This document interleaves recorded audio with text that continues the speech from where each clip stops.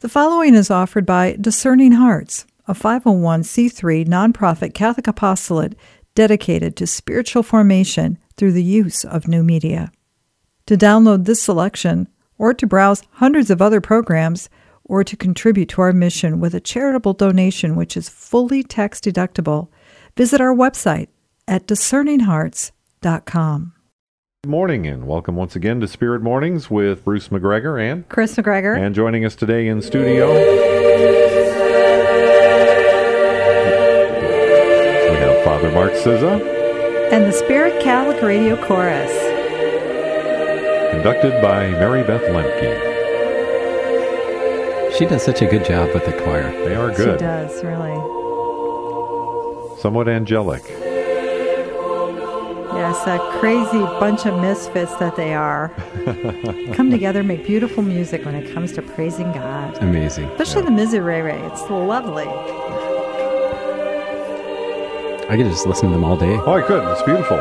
It's like heaven and earth touch. Exactly. Yeah. Well, Father, we're glad you could be with us again today. Always a pleasure.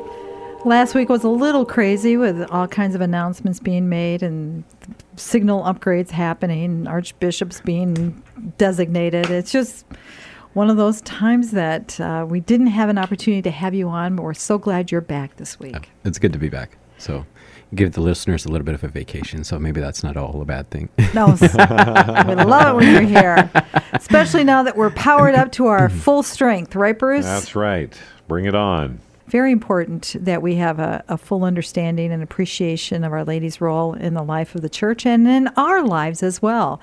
I love her. She's awesome. She is. She's an awesome, it's great to have blessed a mother. mother. It's great to have a mother like that, you know? Mm-hmm. Mm-hmm. In one area that we need to talk about is a Marian dogma that many people are confused on. And unfortunately, a lot of Catholics are confused on this. And you just have to say, okay, let's all sit down and listen and ponder this great understanding we have of the Immaculate Conception. Mm-hmm. Yeah, a lot of people think that it's the virgin birth, the conception of Jesus in the womb of Mary. That is not the Immaculate Conception. And that's, again, I guess just from the title of it or whatever, that's, a lot of people think that's what it is. Mm-hmm. But the Immaculate Conception actually refers to the conception of Mary in the womb of her mother, and she was conceived in the way that babies are normally conceived. But when Mary was conceived, there was something special about it, because normally what happens is that the stain of original sin gets transmitted to us, and we all have to deal with the effects of that. But when Mary was conceived, she was spotless. She was stainless. She didn't receive that stain of original sin. That from the very first moment of her conception, she was freed from that stain of original sin. Now, we'll take this bit by bit so that everybody can, fully grasp it and then ponder it and take it into prayer, as we should with all the teachings of the Church. First off, when we talk about her parents, tradition teaches us, and that's little t tradition, not big T, but little t tradition teaches us that their names were Joachim and Anne. Mm-hmm. And how would we know what her parents' names are? Where does that come from? Do you know? I don't. I can only speculate. We do know that, like the gospel writer Luke, when he talks about giving his account of the Gospels, he says that he made inquiries into certain other people. And one of the things that you see in the Gospel of Luke is there are a lot more just stories, like the infancy narratives are elaborated a lot more, and different things like that. So it's at least not out of the realm of possibility that Mary was one of his sources that he used for that, for his gospel. And so it can be that, that it was just passed on from Mary to the apostles, that they knew their family, or that, that she hadn't talked about her parents or whatever, and that this was passed on from one generation to the next generation among Christians. And so it just became a part of the oral tradition. Again, it has never been dogmatically, I don't think, declared, but they are declared saints. So there is something to be said for that in the tradition of the church. Yeah, and we actually celebrate their feast days. Mm-hmm. Yeah, it wouldn't be certainly unreasonable for people to have known the parents of Mary. Yeah, exactly. Yeah, exactly. Because even like if you look in the Gospel of Matthew, you have the whole lineage of Saint Joseph. I mean, so we know, his father's name was Jacob. So. And there are potentially other writings that did not make it to canonical status as our scriptures that we find in the Bible. But there is enough backing on that we know that it's Joachim and Anne.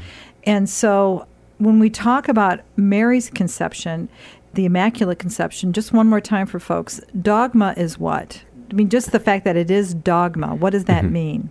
A dogma is an official declaration by the Church that all Catholics must give assent to if you want to be in union with the Church.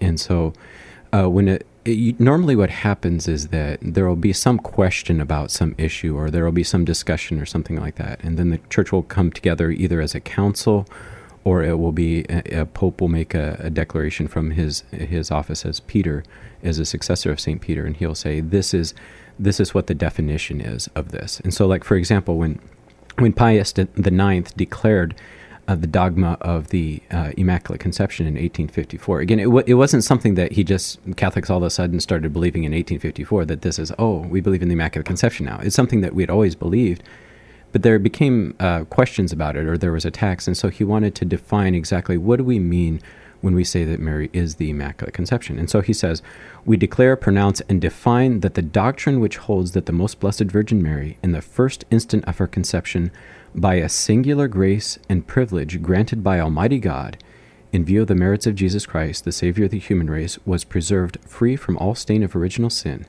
is a doctrine revealed by God, and therefore to be firmly and constantly held by all the faithful.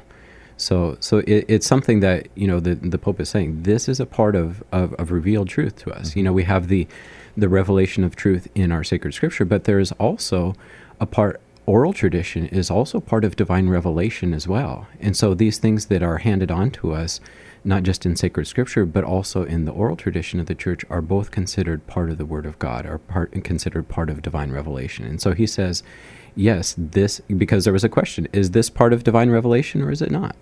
And so he had to come out and make a definition. He says, yes, this is, and this is what it means, to say that Mary was conceived without sin. And so that's what the dogma, that's what it means to have a dogma in the Church, and specifically as it refers to our Blessed Virgin Mary in the Immaculate Conception. Right. Again, and we've said this several times now when we've talked about Mary and dogma, that it is primarily teaches us more about the person of Jesus and who Jesus is, or it teaches us about ourselves, what it is to be human.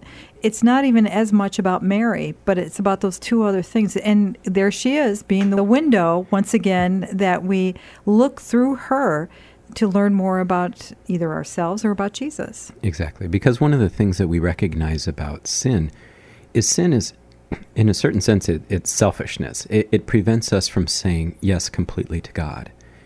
And one of the things, because of the work that, or the vocation that God had given to our Most Blessed Mother to be the Mother of God, to give human consent to the Incarnation, Mary, in a certain sense, God was equipping her to be able to say yes to Him. And so when the angel Gabriel comes, she was able to say, be it done unto me according to thy word. And she was able to give full and complete consent, which we, because we are affected by original sin, we can't do that. We always have mixed motivations. There's always some part of us that we withhold from God, that we don't give ourselves completely. But because Mary wasn't affected by original sin, she was able to say yes, not just for herself, but in a certain sense, she was able to respond for all humanity, to say yes to the Incarnation, to accept that gift of God's love, of Jesus Christ, for everyone. And so that, because when she says yes, that opens up then the floodgates of grace for all of us, that all of us can now be saved.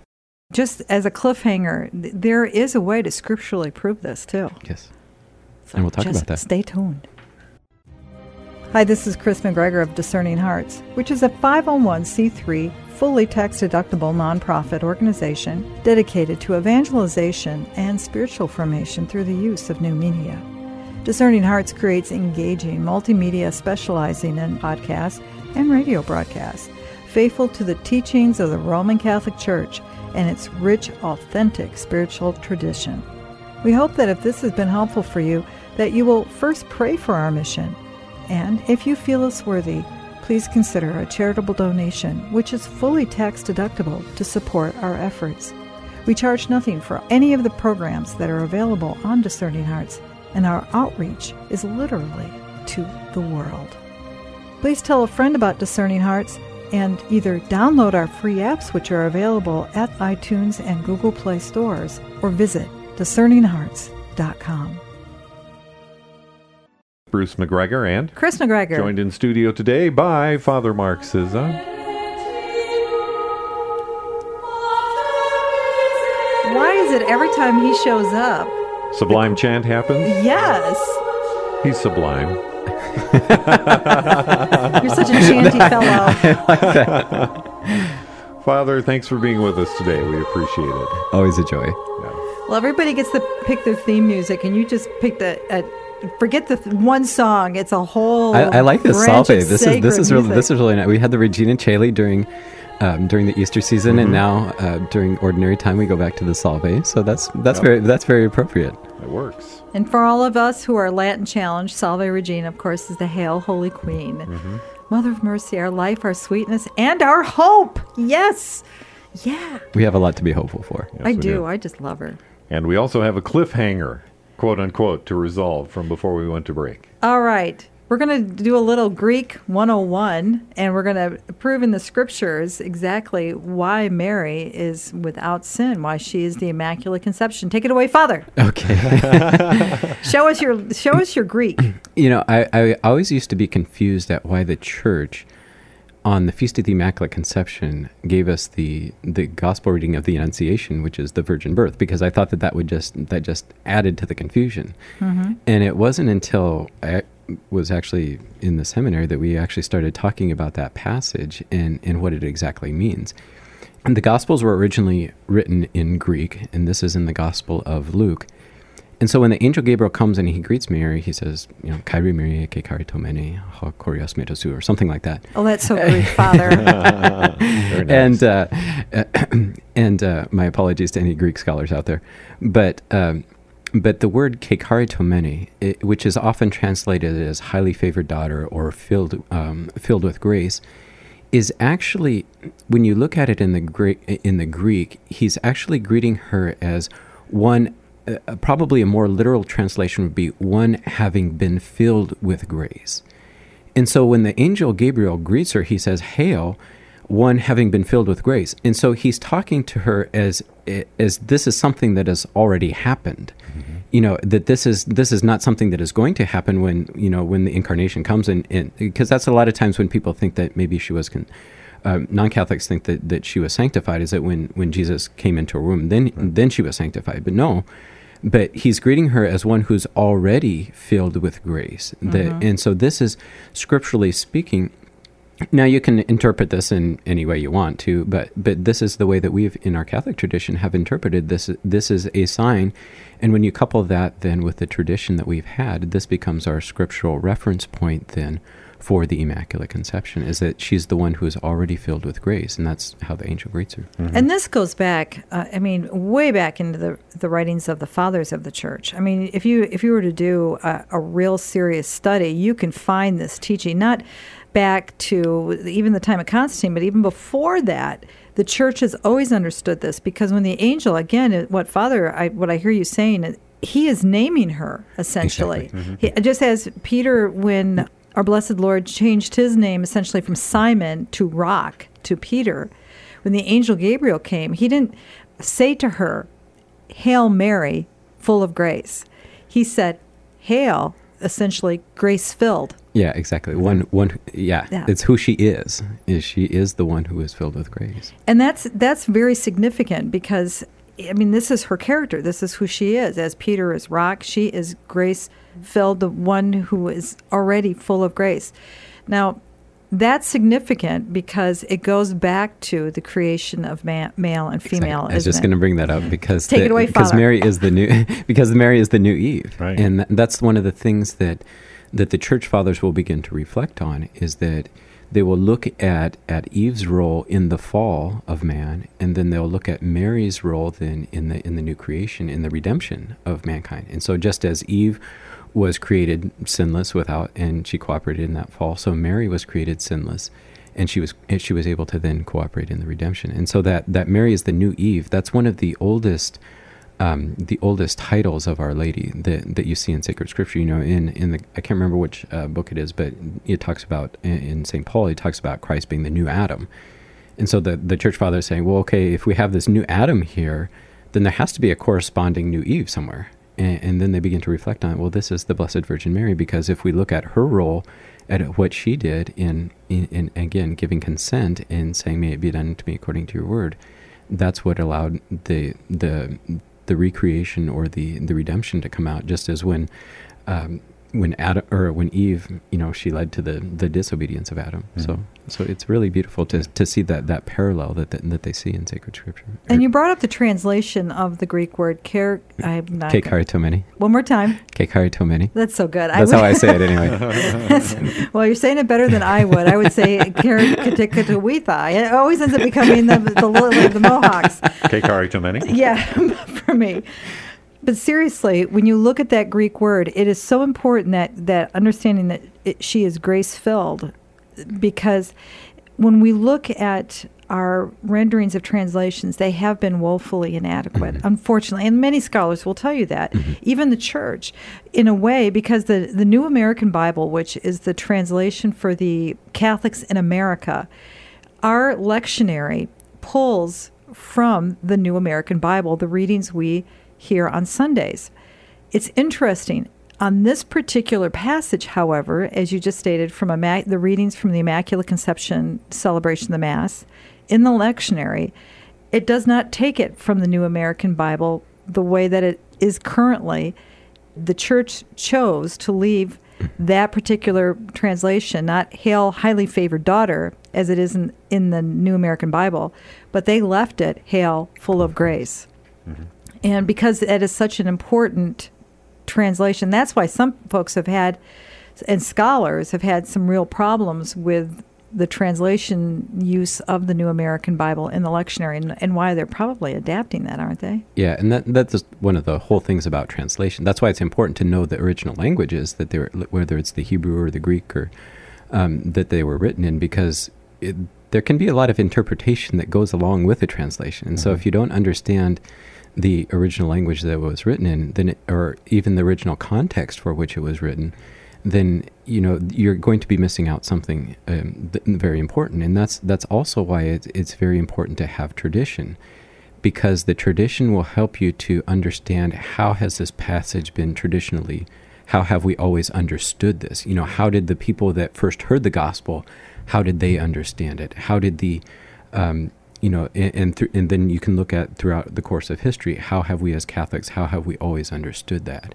And so both of those together, I think, are very, very important as far as the actual scripture of what it actually says, the translation, and then also the tradition of how to interpret that.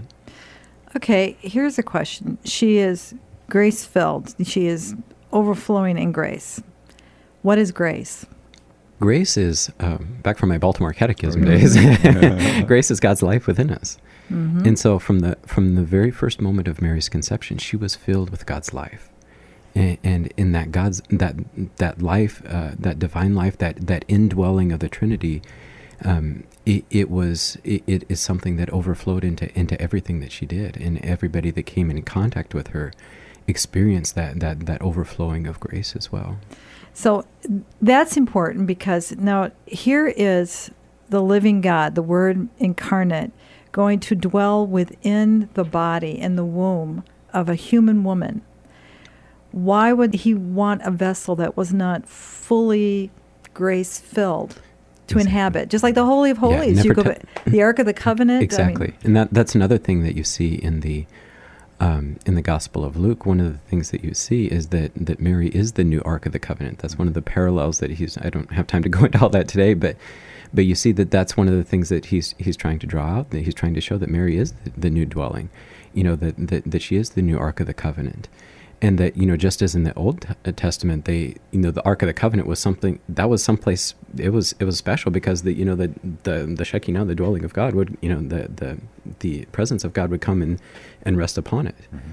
And it had to be, so because of that, it had to be something that was very, very special. It had to be made in a certain way. And there were ways that they did things in terms of ritual purity. And so how much more then must this vessel that is going to contain the Word of God, Jesus Christ, Word incarnate, why she must be something very, very special. Never to have been touched by sin, because Jesus is, he is the Word of God. And so to have him be completely free from that, because he takes his human nature from Mary.